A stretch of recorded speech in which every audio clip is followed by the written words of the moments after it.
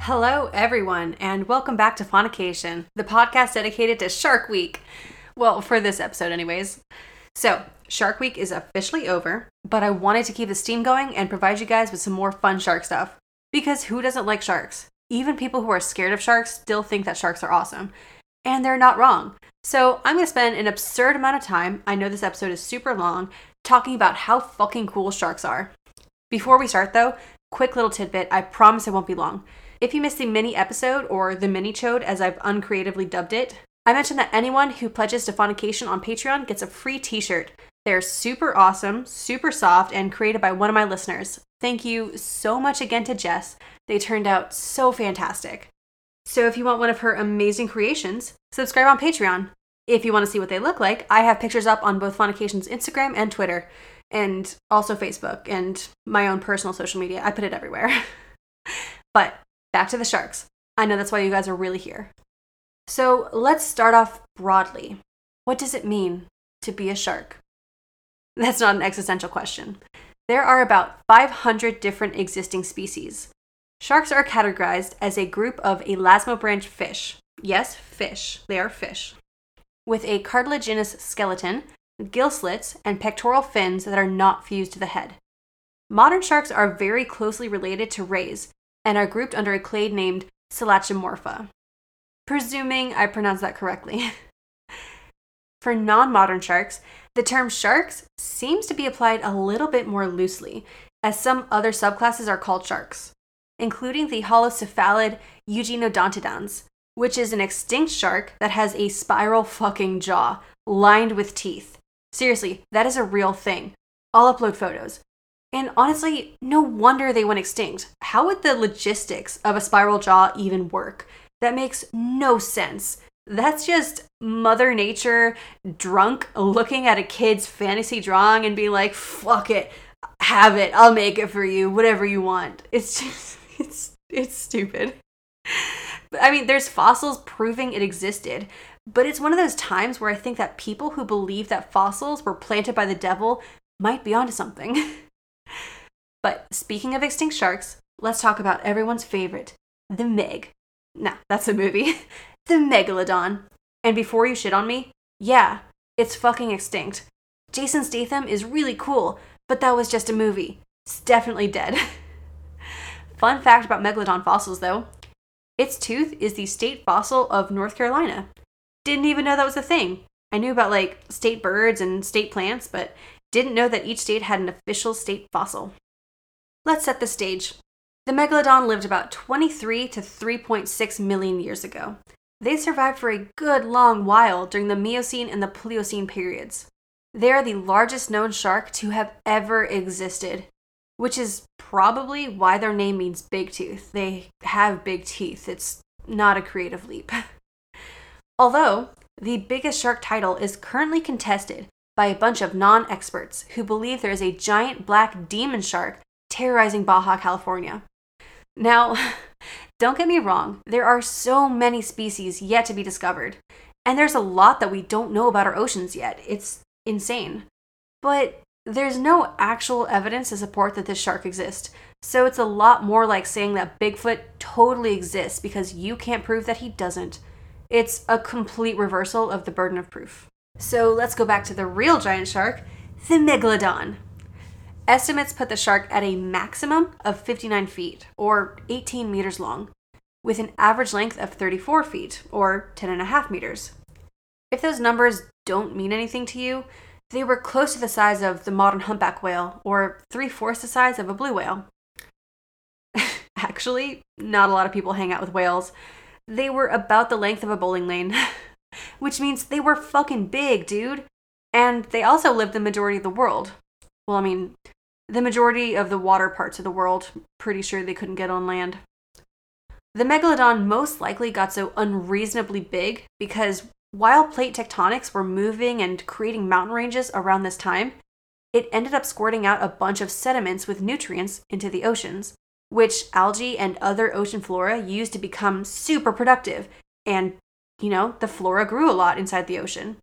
and that led to more food for the animals that fed on the plants. And so then those animals got big, and then up the whole chain of prey and predators, they grew proportionately as well. Although, side note, the whales didn't get as big as today's blue whale. They were actually very small compared to today's whales. We'll talk about that in a minute.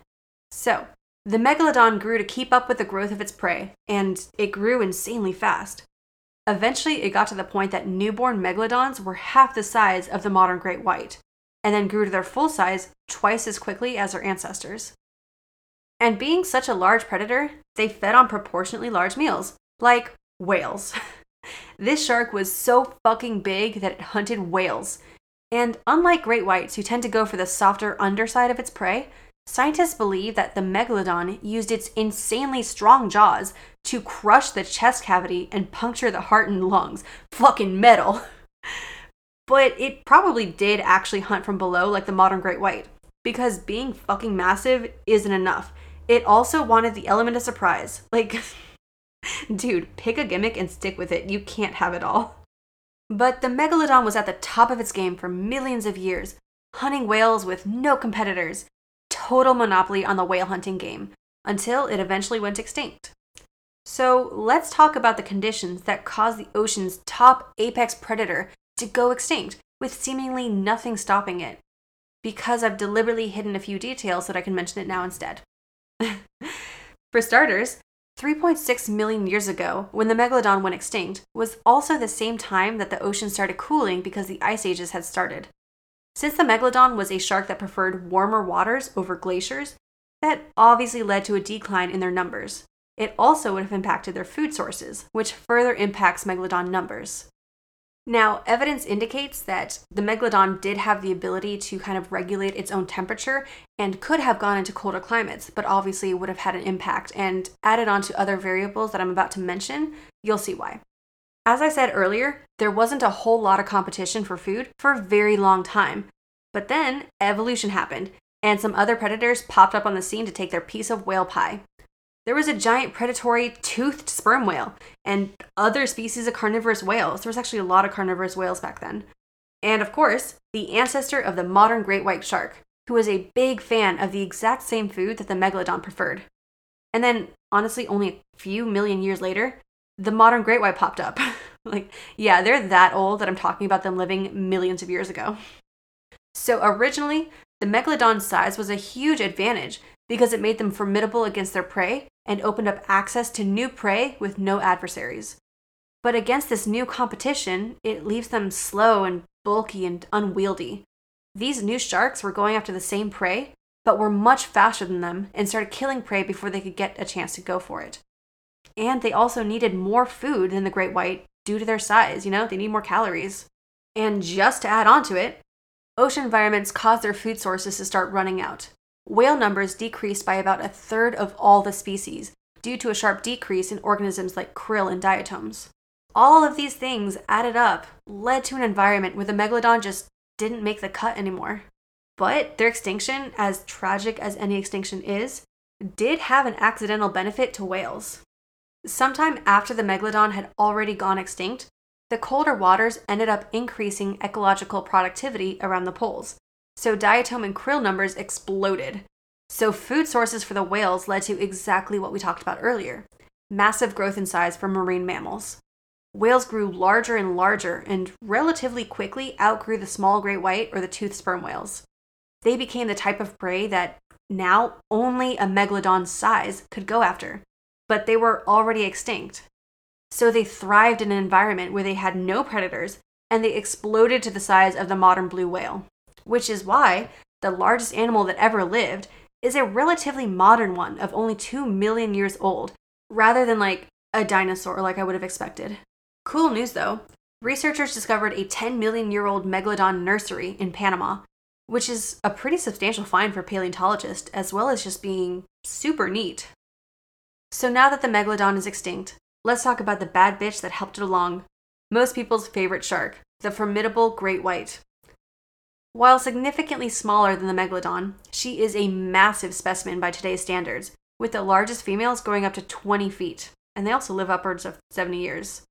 By the way, that is 3 times as tall as Andre the Giant, per the standard measurement unit of Andre the Giant. And I say female because in sharks, females tend to be larger than males. They require more girth to carry their young. Like the megalodon, the great white is also an apex predator. That means tippy top of the food chain, not preyed upon by anyone else. Except apparently on rare occasions, the killer whale has been observed killing great whites. In 1997, tourists trying to do some wholesome whale watching with a family ended up watching 2 orcas kill a great white and then eat its liver. Just the liver though, like some sort of weird ritualistic serial killer. Probably because livers are high in fat and therefore super yummy. And it's also 600 pounds of meat, so it's not exactly a light snack. Researchers believed that this was a fluke until 2017, when 5 great whites were discovered beached in South Africa, just torn apart with their livers eaten. It's now believed that orcas were responsible for the murders. I'm turning into a murder podcast now, oh my god. So, we will see if great whites will remain to be called apex predators. The great whites have decided not to find out and tend to flee the scene when orcas are nearby. Hopefully that makes them seem less monster-ish. And I mean, I feel like great whites are super smart. They adapt really well despite having a brain the size of a human thumb. Ah, shit. That's another shark myth. Great white brains are 2 feet. But for real, when orcas are near their prey, they nope the fuck out of there. When they hunt elephant seals, they go for the butt because it's the main source of mobility, and then they wait for them to bleed out. When they hunt harbor seals, they attack them at the surface. For California seals, they hunt from below and attack them mid-body. For dolphins and porpoises, they figured out to attack where there's no echolocation. They've got the prey stats on lock. Unfortunately, opportunities to gaze upon the magnificence of the great white are pretty rare. You have to view them in their natural habitat, hopefully not being fucked up by some orcas. They're basically impossible to keep in captivity, so no aquariums in the world have any. But not for lack of trying. Aquariums and institutions like SeaWorld have wanted to have one on display for a very, very long time. Because yeah, that would be fucking awesome to see a great white just swimming about in a huge tank. But while most other species of shark are able to adapt to aquarium life pretty seamlessly, the longest a great white shark lasted in captivity was 198 days. But normally they lasted less than a week. Great whites are accustomed to traveling at high speeds over long distances, so many times they ended up accidentally crashing into the walls inside the aquarium and injuring themselves. And some adjusted by just not swimming at all. But the great white is one of the many shark species that requires water constantly flowing over its gills to breathe. So those sharks ended up suffocating. Side note though, not all shark species need to be constantly moving to breathe. Some have actually evolved to basically push water through their gills using their mouths. So anyways, it looks like right now there's no logistical or definitely no ethical way to keep great whites in captivity. Which is good, leave them the fuck alone. Their numbers are pretty poor. They're actually considered protected in a lot of places. And actually in California, one asshole illegally shot and killed a great white, and he was slapped with a criminal conviction for it, as he deserves. He literally shot it because it was annoying him by swimming near other fish. Didn't do anything to him, didn't do anything to his fish, just existed near him. Alright, now we're going to move on to my favorite shark because, well, this is my podcast. Anyone have any guesses? Probably not, because this is pre-recorded, and we can't interact in real time. Maybe I should stream an episode sometime. Anyways, I'll answer my own question. It's the whale shark. It's, without bias, one of the most awesome, beautiful animals on the planet, and I am heartbroken that I haven't seen one in person yet. At an average size of 32 feet, the whale shark is the largest species of shark alive, as well as the largest living fish, because sharks are fish. But, despite its massive size, it is a sweet, gentle baby and poses zero threat to humans. Or realistically, most animals. Whale sharks are one of 3 shark species of filter feeders. So their food source is going to be shit like krill, fish eggs, larvae. And actually, their throat is the size of your fist, so you can't fit in it anyways. I mean, honestly, in order for a human to be injured by a whale shark, some kind of weird Final Destination type stuff would have to happen. And they're completely unbothered by human presence.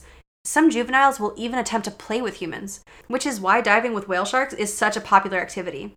And there are ways to do that ethically, by the way, as long as you do your research, so it's not something that you have to strike from your bucket list if you care about the environment. And considering that whale sharks swim at about 3 miles an hour and the average human can go up to 2 miles an hour, they're not about to run away from you. The only thing whale sharks seem to mind about humans is if you get too close to their bellies. Researchers believe that they have sensitive bellies and don't like the feeling of bubbles or human touch there. And they've been observed turning their bellies away from humans. So, no belly scritches and you're in the clear. But, by the way, it's also possible, according to biologists in La Paz, that whale sharks don't like it because they associate bubbles from diving gear to bubbles from dolphins. This is because whale sharks are members of the I Hate Dolphins Club, along with literally every single marine mammal in the fucking world. Dolphins have been observed speeding towards the whale sharks from below, headbutting them in the belly, and then running away like a douchey prank. Possibly as a game, possibly trying to push whale sharks out of their territory, but definitely because they're just massive assholes. Like, don't get me wrong, I like dolphins. They're cool and super smart and everything, but they're still just huge, gaping buttholes. By the way, the other two species of filter feeders are the basking shark and the megamouth shark, both of which are also just absolutely huge. The basking shark is the second largest living shark, but definitely the scariest looking. It's creepy. Anyways, because the whale shark is a filter feeder, it doesn't really need teeth. But you know what? Fuck it. Nature gave it some anyways. Where most sharks have up to 30 rows of teeth, which is already fucking wild, the whale shark has 300 rows, which adds up to 3,000 fucking teeth. Basically, the entire inside of their mouth is just lined with teeth. That feels obscene. But there's a species of shrimp called the Podocerus jinbi, which safely calls it home. I don't get it. But if you think that means I was lying about them being completely safe, each tooth is the size of a match head, so not super dangerous. But let's go ahead and make it more obscene. Whale sharks have dermal denticles, which is a sciencey way of saying they have tiny teeth on their eyeballs. It's supposedly for protection, but I think it's for bragging rights. Although that's actually something universal. All sharks have dermal denticles all over their body, which is why their skin is so rough and so tough. But whale sharks are the only species I could find with them on their actual eyeballs. Much like the megalodon, whale sharks grow up super fast. A newborn pup, which are birthed live by the way, took just 68 days to grow from 11.7 pounds to 333 pounds. The growth spurt my brother wishes he had in freshman year, honestly. And researchers don't have a definitive answer on how long these big babies live. At the very least, they can live up to 70 years old. At the most, I pretend they're immortal because I love them and don't ever want them to die. Also characteristic for these sharks, whale sharks seem to spend more than half of their time within 100 feet of the surface. A team led by biologist S.G. Wilson tagged some to get the information, but during their study, they also found something a little weird. Even though they hang out near exclusively at the surface, sometimes they get a wild bug up their ass and do a random deep-sea dive. One of the tagged sharks in that study did an uninterrupted dive for 12 hours at 3,200 feet. No idea why. But honestly, if I was a wild animal, I would do it purely to fuck with biologists. But that's the chaotic neutral in me. There's another instance where sharks have been observed diving though. Last year, the first ever recording of whale shark sex was shot by a tour pilot. Well, I mean, sort of. The first ever attempted mating was shot. A male was observed basically peacocking for a juvenile female, swimming in zigzag patterns and diving erratically, basically showing off his sweet, sweet swimming skills. But the female was busy feeding and straight up did not notice him, which has been me at many a bar. And then he stopped flirting and got straight to the point when he attempted to latch onto her with his claspers, which are essentially two super flexible penises. She naturally got super offended at some dude just whipping his dick out, and she rejected him. Especially considering she was a juvenile, so dude bro was a creepy pedophile anyways. Science doesn't know a whole lot about whale science reproduction, but they do know that whale sharks have the largest egg of any animal, terrestrial or aquatic. Shark eggs are frequently referred to as mermaid purses due to their distinctly un-egg-like appearance. And a female whale shark who is pregnant with around 300 pups gave further insight into whale shark reproduction, and it's currently believed that the mother doesn't birth all the pups at once, but she keeps the sperm from a single mating session and uses it to steadily give birth to a stream of pups over time. Something else that's weird? NASA comes into play when you talk about whale sharks. No, there's no whales in space, but yes, I do recommend The Hitchhiker's Guide to the Galaxy. Anyways, NASA scientists created something called the Groth algorithm, which is used to identify patterns. NASA uses it to recognize clusters of stars, because looking at billions of near-identical white dots can get pretty tedious to humans. Hey, you know what else aside from space is covered in tiny white dots? Boom! Whale sharks. Each whale shark has a completely unique pattern of spots on its back, and biologists have utilized that very same algorithm to track whale sharks, combining two of my favorite subjects, space and animals, together, harmoniously. Alright everybody, let's bust some shark myths. You've probably heard that sharks can't swim backwards. That one's true actually. Shark fins don't really allow for that kind of mobility, but also moving backwards would have the ability to kill them, literally. They breathe when water passes over their gills as they move forward. So moving backwards would have the water going in the wrong direction into their gills and would essentially be like you inhaling water.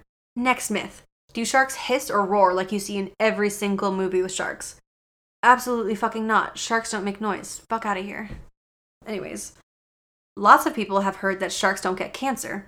This is false. But it has not stopped practitioners of traditional Chinese medicine from touting sharks as a miracle cancer cure and illegally fishing them. But the first instance of malignancy in a shark was discovered in 1908. In total, scientists have recorded instances of cancer in 23 separate shark species. So the belief that sharks don't get cancer is most likely due to the small amount of clinical evidence that cartilage has anti-angiogenic properties. That means that it inhibits the development of blood vessels, crucial to the development of cancerous tumors. Since sharks have skeletons made of cartilage, some asshole made the leap that sharks totally 100% don't get cancer, for real, man. Anyways, another myth I've heard among surfers is that if there's dolphins, there's no sharks, and that is false. While they're not exactly buddies, because remember, dolphins are assholes, a lot of times their food sources overlap, so it's not wildly uncommon to see them hanging out in the same feeding areas. Alright, time for some rapid-fire cool shark facts. Here we go. Number 1. Sharks have survived 5 major extinction events, including one that dwindled human numbers down to double digits. Also, sharks have been discovered living inside an active volcano. Sturdy motherfuckers. They don't give a shit about the temperatures, the increased acidity, the fact that it's a fucking volcano. They just saw a piece of unclaimed real estate and plopped their happy asses down. Just a bunch of hammerheads, silky sharks, even a stingray, hanging out, being roommates. It's great. Next, there's an aptly named cookie cutter shark who bites a circle into their victim and then begins feeding. It's not considered very dangerous to humans, but I imagine that would hurt like a bitch. There's a cute little tiny shark species that can fit into your hand called pocket sharks, because, of course, they're incredibly rare. Only 2 individual sharks have ever been collected. But I want one as a pet because it looks like a tiny little sperm whale that could fit inside a fish tank. But the shark isn't named Pocket because it fits in your pocket. It's because they have a pocket on their bodies. Also, the 2 individuals captured were weirdly different from each other. A female was caught in 1979, but the male, captured in 2010, had 10 fewer vertebrae, a pit organ on its jaw, and light-producing organs on its stomach and back. So somehow they're the same species, and I can't tell you any differently because I'm not a sharkologist. But I mean, I don't know. That's kind of sketch to me. All right, next. Hammerhead pups are born with soft heads so they don't fuck up their mom when they're being birthed. Which is great. There's too many stories on my podcast of just really shitty births. Also, sharks have the ability to sense electrical fields in nearby animals, and the hammerhead is actually the best at it. They also have 360-degree vision due to their weird head, and that would all add up to a pretty scary predator if they weren't shy around humans and scared of bubbles. Like, for real. Divers actually have to wear a special breathing apparatus that doesn't produce bubbles around hammerheads. In 2015, Professor John Long of Flinders University discovered a bony shark jaw. Do you remember how I said that shark skeletons are made of cartilage?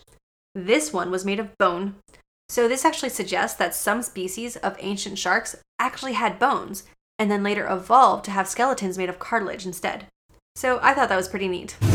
Sharks existed 20 million years before dinosaurs, and realistically, they haven't changed as much as most animals. I mean, if something's perfect, don't change it. Tiger sharks are just junkyards, honestly. They will indiscriminately eat anything. Just to name a few things they've eaten a la carte, there's tires, bottles of wine, coal, a whole chicken coop, and the corresponding chickens, deer antlers, hyenas somehow, a video camera, a fucking cannonball. Like, what the fuck? Whatever your eating habits, it's better than tiger sharks. The bull shark can live in both salt and fresh water, and the glyphis sharks, which consist of 5 species, live exclusively in fresh water. Every other known shark species lives in salt water. Also weird about bull sharks, their eggs are spiral shaped, and they look like a twisted leaf or like a weird pine cone. It's really strange.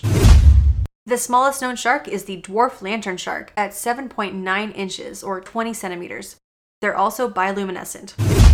East Coast Native Americans have used great white shark teeth as arrowheads. Also, Donald Trump has confirmed in a literal press conference that he is afraid of sharks and will not undertake initiatives to save sharks.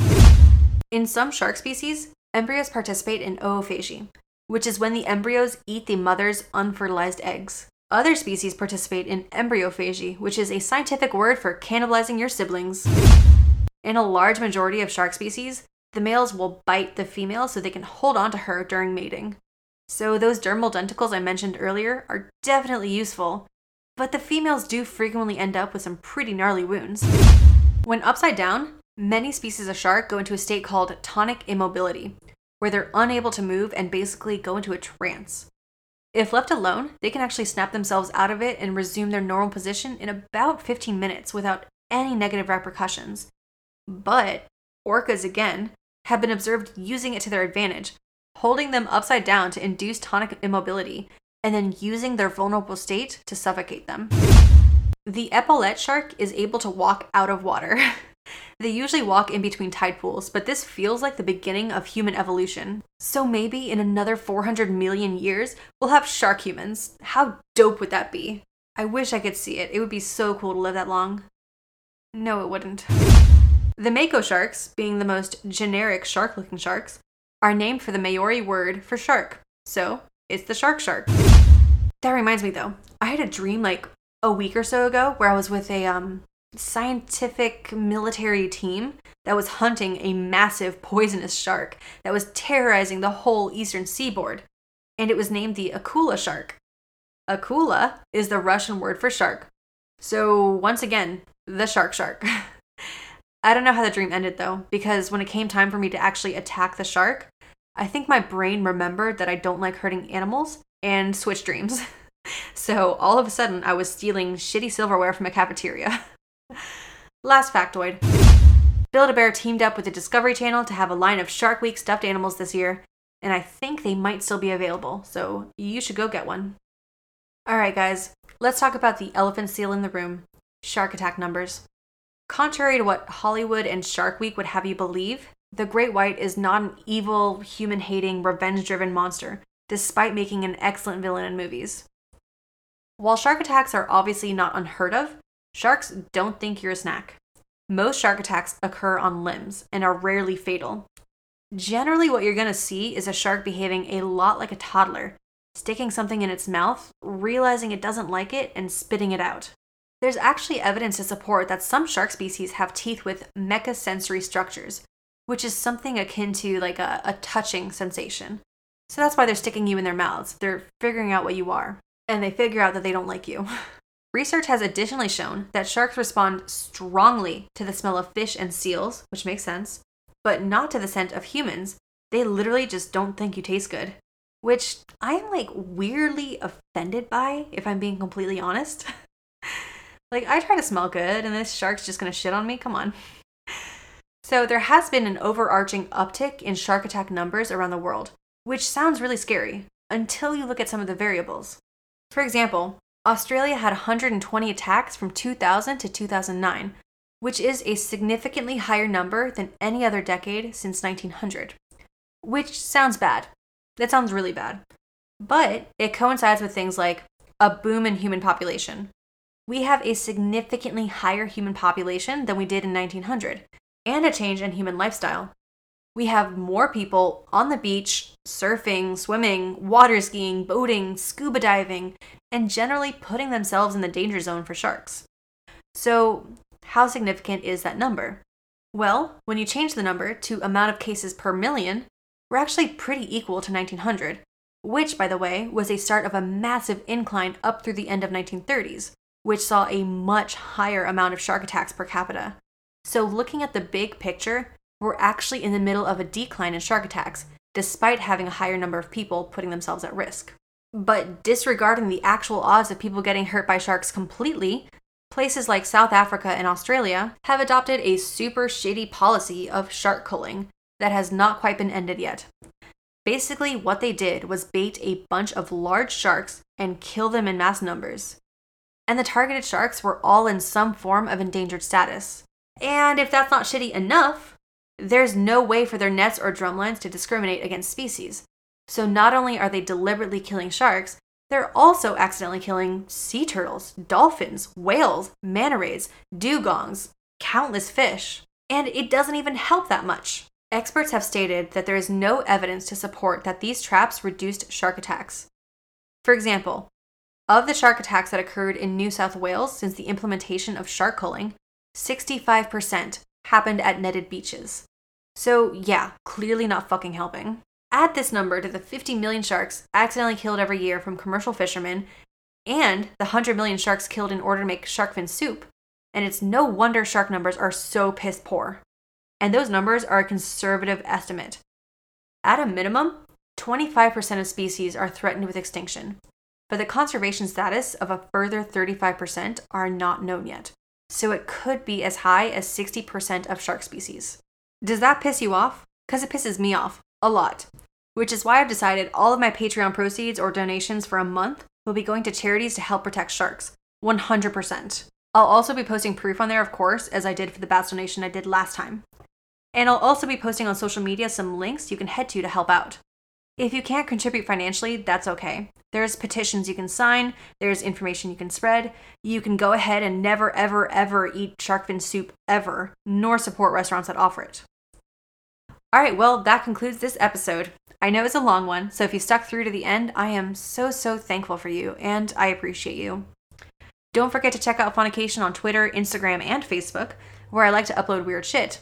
Also, if you like the podcast and would like to help support it, please leave a review on iTunes. It really does help a lot. If you really like this podcast, please consider becoming a pledge on our Patreon. All donations are used to directly support my ability to make this podcast for you guys, except the times when I send all of that money to incredibly deserving charities instead. So if you pledge, you get a t-shirt, you get stickers, your money goes to charities for sharks, I get a warm fuzzy, you get a warm fuzzy, everything's great. Alright, well, I will be back next hump day with another episode for you guys. Bye!